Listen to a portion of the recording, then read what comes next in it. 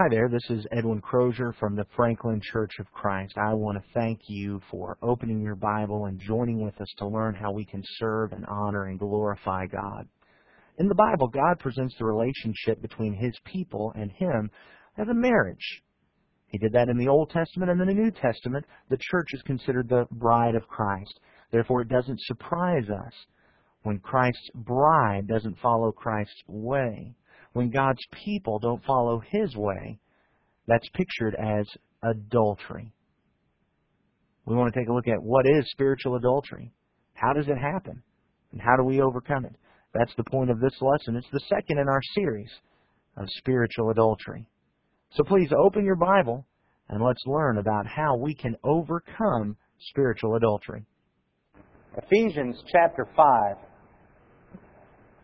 beginning at about verse 22, 23. The Bible says in Ephesians 5, beginning at verse 22, "Wives, be subject to your own husbands as to the Lord. For the husband is the head of the wife, as Christ also is the head of the church, He Himself being the Savior of the body. But as the church is subject to Christ, so also the wives ought to be to their own husbands. Husbands, love your wives, just as Christ also loved the church and gave Himself up for her, so that He might sanctify her, having cleansed her by the washing of water with the Word, that He might present to Himself the church in all her glory, having no spot or wrinkle or any such thing, but that she would be holy and blameless. So husbands ought also to love their own wives as their own bodies. He who loves his own wife loves himself. For no one ever hated his own flesh, but nourishes and cherishes it, just as Christ also does the church, because we are members of His body.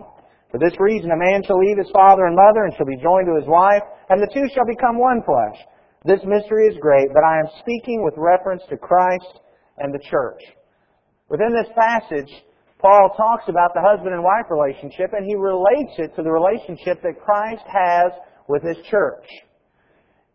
It is no wonder then that when God talks about His people, the bride of Christ, when He talked about His Old Testament people who might consider to be the bride of God, and He talks about them being unfaithful and turning away from His will and following after another, it's no surprise then that He refers to it as adultery. Spiritual adultery. In fact, even in more strong terms, He calls it harlotry. We learned last week, as we considered this concept of spiritual harlotry, that harlotry, Hosea chapter 6 and verse 4, referred to the disloyalty when they weren't loyal to God. It pointed out when they had followed after other lovers and forgotten the Lord, they were committing spiritual harlotry. In Hosea chapter 1 and verse 2, it talked about forsaking the Lord. When God's people become disloyal, when they turn from Him and forget Him and follow after others, and follow after some plan other than God's plan, then God's people become guilty of adultery, of harlotry. We considered the example of Proverbs chapter 7 and the harlot that tempted the young naive man who walked in her way and turned him from the path of righteousness. And we asked the question last week, what are the harlots that would lead God's people astray from Him? And we recognize several of those, and I'm sure this is not an exhaustive list, but some of the most important: materialism, pleasure, popularity, and then self. All of these things that compete with our God for our attention and for our loyalty, that call us away from God's pattern and God's plan for our lives as individuals and for the congregation's life and how it's supposed to work. All of these things that would seek to turn us away from the pattern and the plan that God has for us, seeking for us to follow after another as it tempts us. And all of these things and all the fun and the pleasure that they offer, in the end, all that they provide for us is death. Just as the proverbialist pointed out about that adulterer in Proverbs chapter 7. But today we pointed out that as we continued looking at this concept, we would ask the question, how does this happen? How does spiritual adultery take place? We're going to take a look at that, and then we're going to ask, how do we overcome? If we've committed spiritual adultery, what do we need to do to get back in the right path with God? Before we look at that, though, would you bow with me in prayer, please? Almighty God and Father in heaven, we are amazed that You continue to love us. We have sinned and turned from Your path so often. We have done so many things in violation to Your will, even after becoming Your children. And yet You continue to love us. You continue to offer Your forgiveness through the blood of Your Son. You've given us Your Word that we can study and understand it. And we pray, Father, that You would strengthen us to know Your Word, to embed it in our hearts, that we might always live according to it, that we might always serve You and glorify You above all things. Father, we praise Your name, and we're thankful that You've loved us, and we're thankful for Your grace. And we pray that You strengthen us to live according to Your grace. Father, we pray that we'll be Your faithful servants. We pray that what we're doing here this morning honors and glorifies You. We pray that You would strengthen us in our worship, that as we continue in worship, that we will become better and stronger and more effective as we praise and honor You. Father, we pray that You help us as we seek to edify one another as well, building one another up, that we might go throughout this week being Your faithful servants, being examples and lights in this world. Father, we pray that we wouldn't put our light under a basket, but on the lampstand so that it might give light to the entire house. Father, we love You, and we're thankful that You have loved us. And we pray that You forgive us, as You have promised, for the times that we've sinned. And through Your Son who died so that we could have forgiveness, we offer this prayer. Amen. How does spiritual harlotry happen? When you take a look at marriage, literal marriage between men and women, husband and wives, and you hear about adultery, rarely does it ever happen that a Christian ever wakes up one morning and says, you know what? I think today I'm just going to go off and commit adultery. Normally it happens over a process, either because of bad habits developed or because of emotional attachments developed with people that they shouldn't be developed with, and then over time, and suddenly the person finds himself committing adultery, and they wonder, how on earth did that happen? And I think spiritually it's the same thing. I don't think that Christians ever wake up one morning and say, you know what?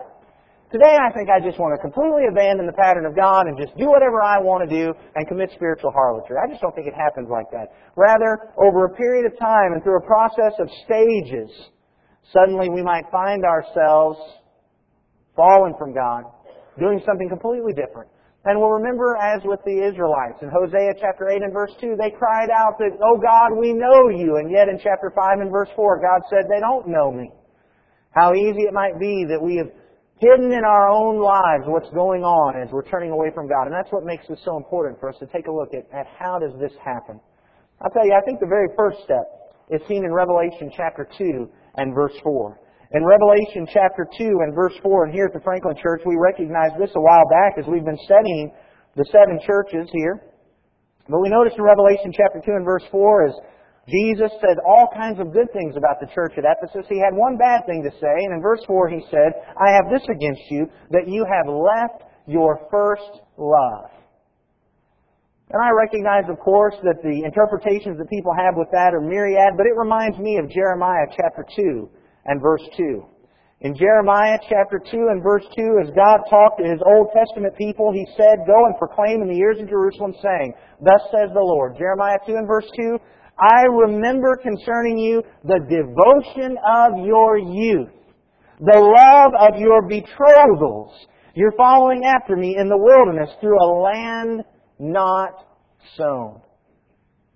As God talked about His Old Testament bride, His Old Testament people, He talked about the devotion of their betrothals. That first love that they had when they became married, and how much it is like that infatuation, that devotion we have during the dating process and as we're betrothed and as we get married, and how we just can't imagine anything coming between us. And it talks about Israel being willing to follow God through the wilderness, even through the barren land. You would follow Me because you were that much in love with Me. And yet that had fallen by the wayside. As we take a look at Ephesus, despite all of the things that they had gotten right, they had fallen from that first love, what I believe to be that betrothal type devotion love, and it had been replaced with a traditionally minded just going through the motions. And how many marriages have we seen that are doing that? We know what we're supposed to do. We're just going to keep going through the motions because we know we're not supposed to get a divorce. And churches and Christians can get in that same mindset of we're just doing what we've always done because that's the way we're supposed to do it. But it's not about devotion to the Lord anymore. And some might say, well, it really doesn't matter because Ephesus at least was still doing everything right. So does it really matter what their motivation was for doing what was right? And yet we remember in Revelation chapter 2 and verse 5 that as Jesus encouraged them to repent, He said, remember from where you have fallen and repent and do the deeds you did at first. And so while the church at Ephesus continued to do a great number of things well, Clearly their lack of devotion had caused them to stop doing some things. Perhaps evangelism. Perhaps studying. Who knows what it was. But there were some things that they had been doing when they had that betrothal type devotion that they were no longer doing. And while we might look at a church like Ephesus and believe that this is the pinnacle of doctrinal purity, what we recognize, because they were no longer motivated by their absolute devotion and love for God and for His will, they were really just one step away from apostasy. Because the moment that something else came along and enamored them more, they'd be willing to change. Because they weren't doing things because they loved God anymore. They had left that first love. And Jesus said, repent and return and do what you did at first.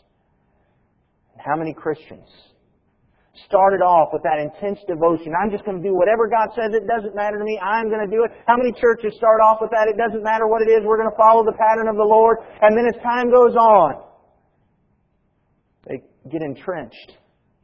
And now it's just going through the motions.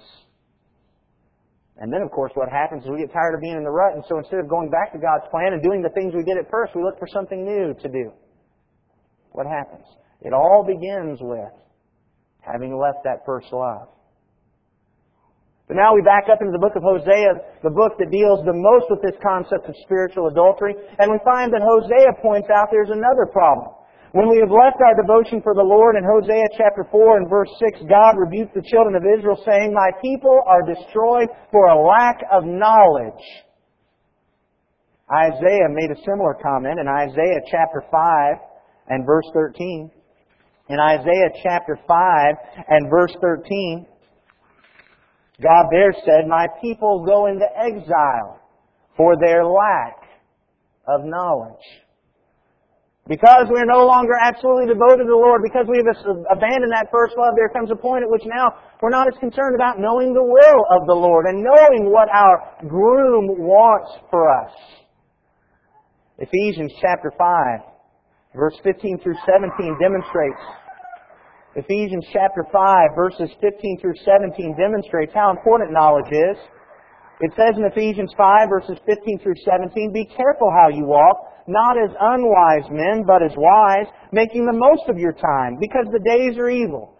So then don't be foolish, but understand what the will of the Lord is.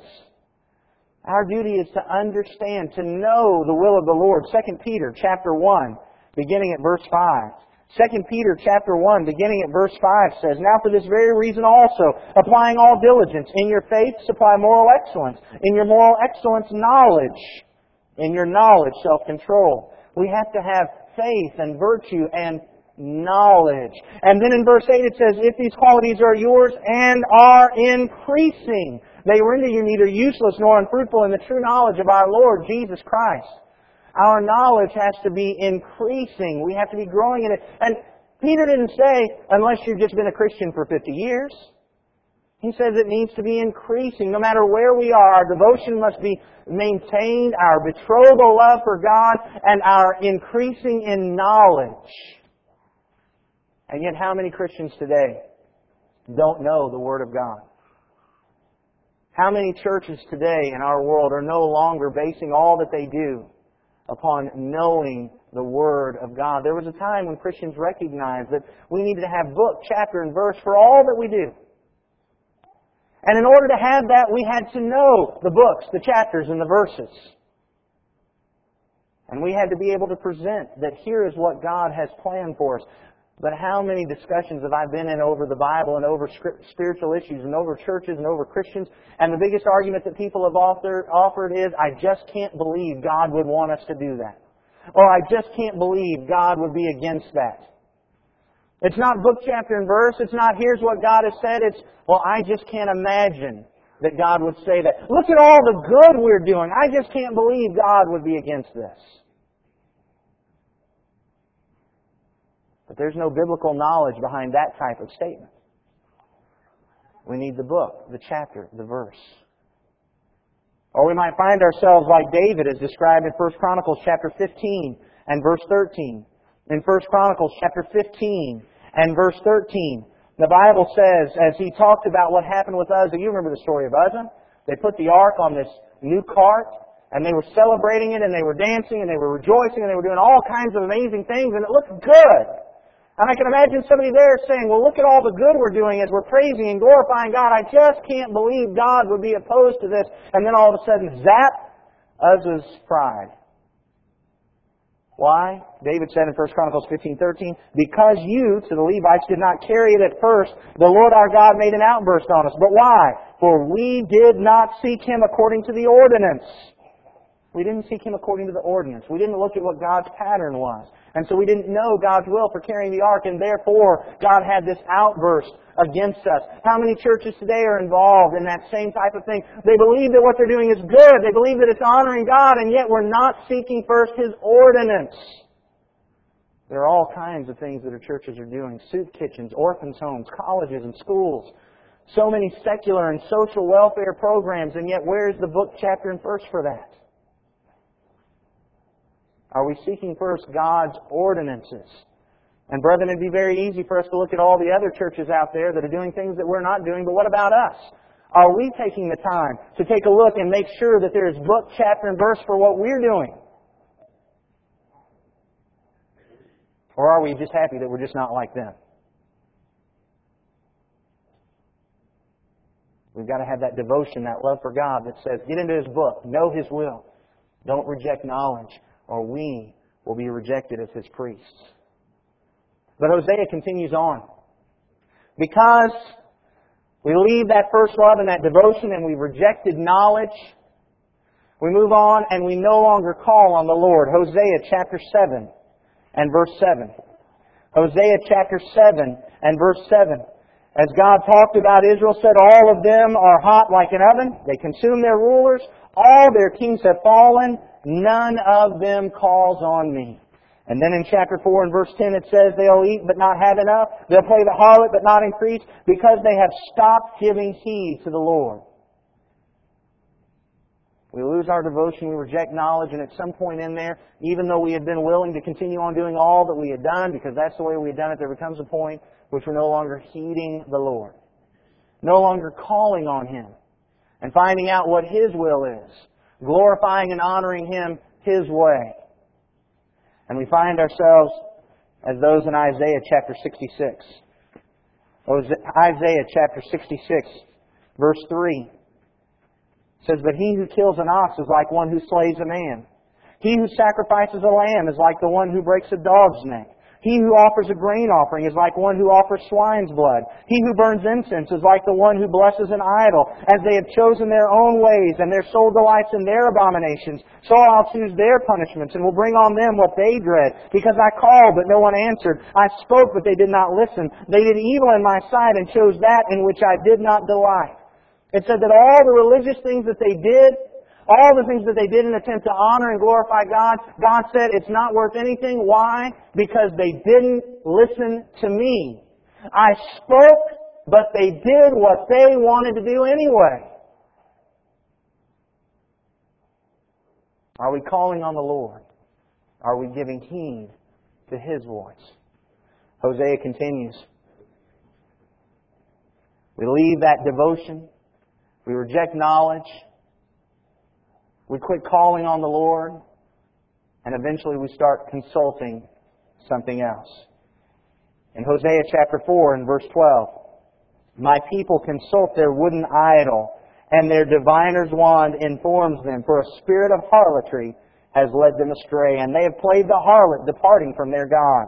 In chapter 5 and verse 11, Ephraim is oppressed, crushed in judgment, because he was determined to follow man's command. Jesus talked about this in Matthew chapter 15. In Matthew chapter 15, verses 8 and 9. In Matthew chapter 15 and verse 8 and 9, He says, quoting from Isaiah, this people honors me with their lips, but their heart is far away from me. In vain do they worship me, teaching as doctrines the commandments of men. Our worship is in vain if we're following after the commands of men, if we're consulting the wooden idols, if we're consulting anything other than God about how we live as Christians and how churches are to be run, then what we're doing is in vain. How many churches today more closely follow the purpose-driven church than the Bible? How many Christians more closely follow the purpose-driven life than the Bible? Now, are there good things in these books? Absolutely. I've read them. I love them. But are they the Bible? Absolutely not. And we've got to remember that. That when it comes to how we live as Christians, the supreme authority is not what men write today about the Bible, but what God wrote in the Bible. So when we consider how we live in our homes, on the job, and school, where do we turn? When we consider how the church is to be run, what the pattern and plan is for it, where do we turn? Do we turn to God's Word or to societal opinion?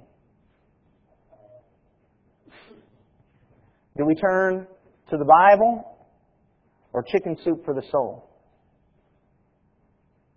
Do we turn to the words that were penned by the apostles of Christ as they were inspired by the Holy Spirit? Or do we turn to the educated opinions of erudite professors from our favorite colleges? Where do we go? Whose counsel are we heeding in our lives and in our congregations? Because if it's not God's counsel, book, chapter, and verse, we're in danger of spiritual harlotry. Now, there's no doubt that every single one of us have at some time, in a sense, committed this spiritual adultery, turning from God, following our own pattern. When we find ourselves doing that to whatever extent, to a great extent or to a lesser extent, whether it's continued and repetitive or we just fell prey to temptation, whatever the case may be, what do? How do we deal with that? Hosea chapter 13 and verse 4 provides this. Hosea chapter 13 and verse 4, as God talked to Israel, He said, I have been the Lord your God since the land of Egypt, and you were not to know any God except me, for there is no Savior besides me. That's where it begins. We've got to realize that God alone is God. I am not God. Society is not God. The church is not God. Only God is God. He alone is the one that can save us. The brotherhood can't save us. Societal opinion can't save us. Self-help books can't save us. I can't save you. God alone can save us. And we've got to be determined to make Him our God above all others. And then when we look in chapter 14, I believe we see a pattern for how those who have turned from God and followed some other pattern can come back. Let's just read the chapter. It says in Hosea chapter 14, Return, O Israel, to the Lord your God, for you have stumbled because of your iniquity. Take words with you and return to the Lord. Say to Him, Take away all iniquity and receive us graciously, that we may present the fruit of our lips. Assyria will not save us. We'll not ride on horses, nor will we say again, Our God, to the work of our hands. For in you the orphan finds mercy.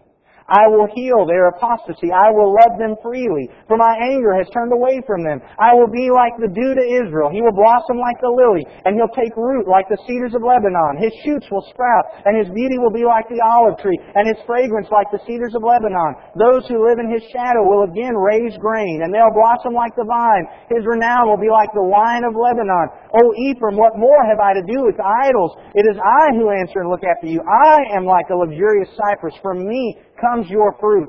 Whoever is wise, let him understand these things. Whoever is discerning, let him know them. For the ways of the Lord are right, and the righteous will walk in them, but transgressors will stumble in them. You'll notice there in verse 2, it points out that we need to confess sin and we need to seek mercy. We need to confess our sin. We need to say, this is what we've done, and this is what we've done wrong, and here's what it is. 1 John chapter 1. 1 John chapter 1 and verse 9, God offers this promise to His children.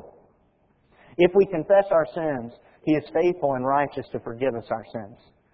The word translated confess there, homologeo, means to say the same thing as. When we confess our sins, it's not just saying, I've done something wrong, but it's saying the same thing as God says about our sins. How many were here Wednesday night when we had our prayer service? All right. You know, one of our prayers, every time we have that, is a prayer of confession. Did anybody hear James's prayer of confession on Wednesday night? As he talked about not evangelizing and all the things that that we might be doing in the sins. And I was just amazed. Did anybody catch the word putridity? That one stood out to me. Have you ever thought about when I sin, I'm putrid? Covered in filth? Dirty? I think one of the reasons we don't have a lot of prayers of confession is because the most we really want to do is confess and say, yes, Lord, I'm a sinner. Please forgive me. Instead of saying the same thing that God says about our sins. If we said the same thing God says about our sins on a more regular basis, I think we'd probably overcome sin a little more easily. Say the same thing about our sins as God says about them. And seek God's mercy. That's what they did there in Hosea chapter 14 and verse 2. They sought God's grace and His mercy, saying, take away our iniquity. Receive us graciously. We need grace. We can't overcome. And then repent. There in chapter 14 and verse 3, Israel is supposed to be saying this. Assyria will not save us. We will not ride on horses, nor will we say again, our God, to the work of our hands. That's repentance. That's a change of mind that has led to a change of action. That's a recognition that prior to this, when somebody was coming to attack them, they were going to go to another nation and try to get help. But now they're learning, no, we've got to go to God. Prior to this time, they would go to their idols and they would consult their idols and say, we're not going to do that anymore. We're now going to do what you have said, a change of mind that leads to a change of action. And finally there in verse 9, it says that we need to be discerning, that we need to understand, and we need to walk in the ways of the Lord. Confess our sins, seeking mercy, turn from those sins, and walk in the way of the Lord. There's only one way, brethren, we can walk in the way of the Lord, and we have to know the way of the Lord. Getting into His Word, studying it, and conforming our lives to it. And what does God say is going to happen when we're that kind of people? He says, I will heal their apostasy. I will love them freely. My anger has turned away from them. I'll be like the dew to Israel. He'll blossom like the lily, and he'll take root like the cedars of Lebanon. His shoots will sprout, and his beauty will be like the olive tree. His fragrance like the cedars of Lebanon. Those who live in his shadow will again raise grain, and they'll blossom like the vine. His renown will be like the wine of Lebanon. God says, if this is what you'll do, if you'll seek mercy, confessing your sins, repent of them, and walk in my ways, this is what I will be. I will heal. I'll be your God. You'll be a fruitful vine. And that is exactly what we can be today as Christ's bride. The fruitful vine of Christ that is spreading out because we're following in God's ways and doing God's will. Well, remember where we started this last week. Hosea chapter 8 and verse 2. The children of Israel cried out, "Oh God, we know you." But in chapter 5 and verse 4, God said, they don't know me. And how easy it is to gradually turn away from the Lord and not ever even realize it. As we offer up our praises and our worship and our work and convinced that we're doing exactly what God wants, and yet God might be along the sideline saying they don't even know me. I don't want to be that person. And I don't want this congregation to be that church. And I know you don't either. If we're going to overcome that, we've got to always turn to the Lord. Keep our devotion. Keep our knowledge. Maintain it. Increase it. Calling on the Lord. Consulting Him. Seeking the ordinances of His counsel. Otherwise, there might come a day that, like the adulterer, we find ourselves in the arms of another lover and wonder, how on earth did that happen? But we can't overcome through the grace of the Lord. Turn to Him. Walk in His ways. And that's what we plan to do here. Amen? I hope this lesson benefited you, encouraged you, and edified you to overcome the tempter as we strive to maintain our faithfulness in our marriage to Christ. If you have any questions about Christ Church, about its relationship to Christ, about how we're supposed to obey His Word, or any other topic, please give us a call, 615-794-2359, or you may contact us through our website, www.franklinchurchofchrist.com. Perhaps somebody has given you this lesson on CD or on audio tape. If that's the case, may I encourage you to please go to that website I just mentioned, www.franklinchurchofchrist.com. We have numerous lessons there, both in outline and audio format, that you're free to use and download in any way that you see fit to glorify and honor God. May God richly bless you as you draw closer to Him, but more importantly, may you richly bless God.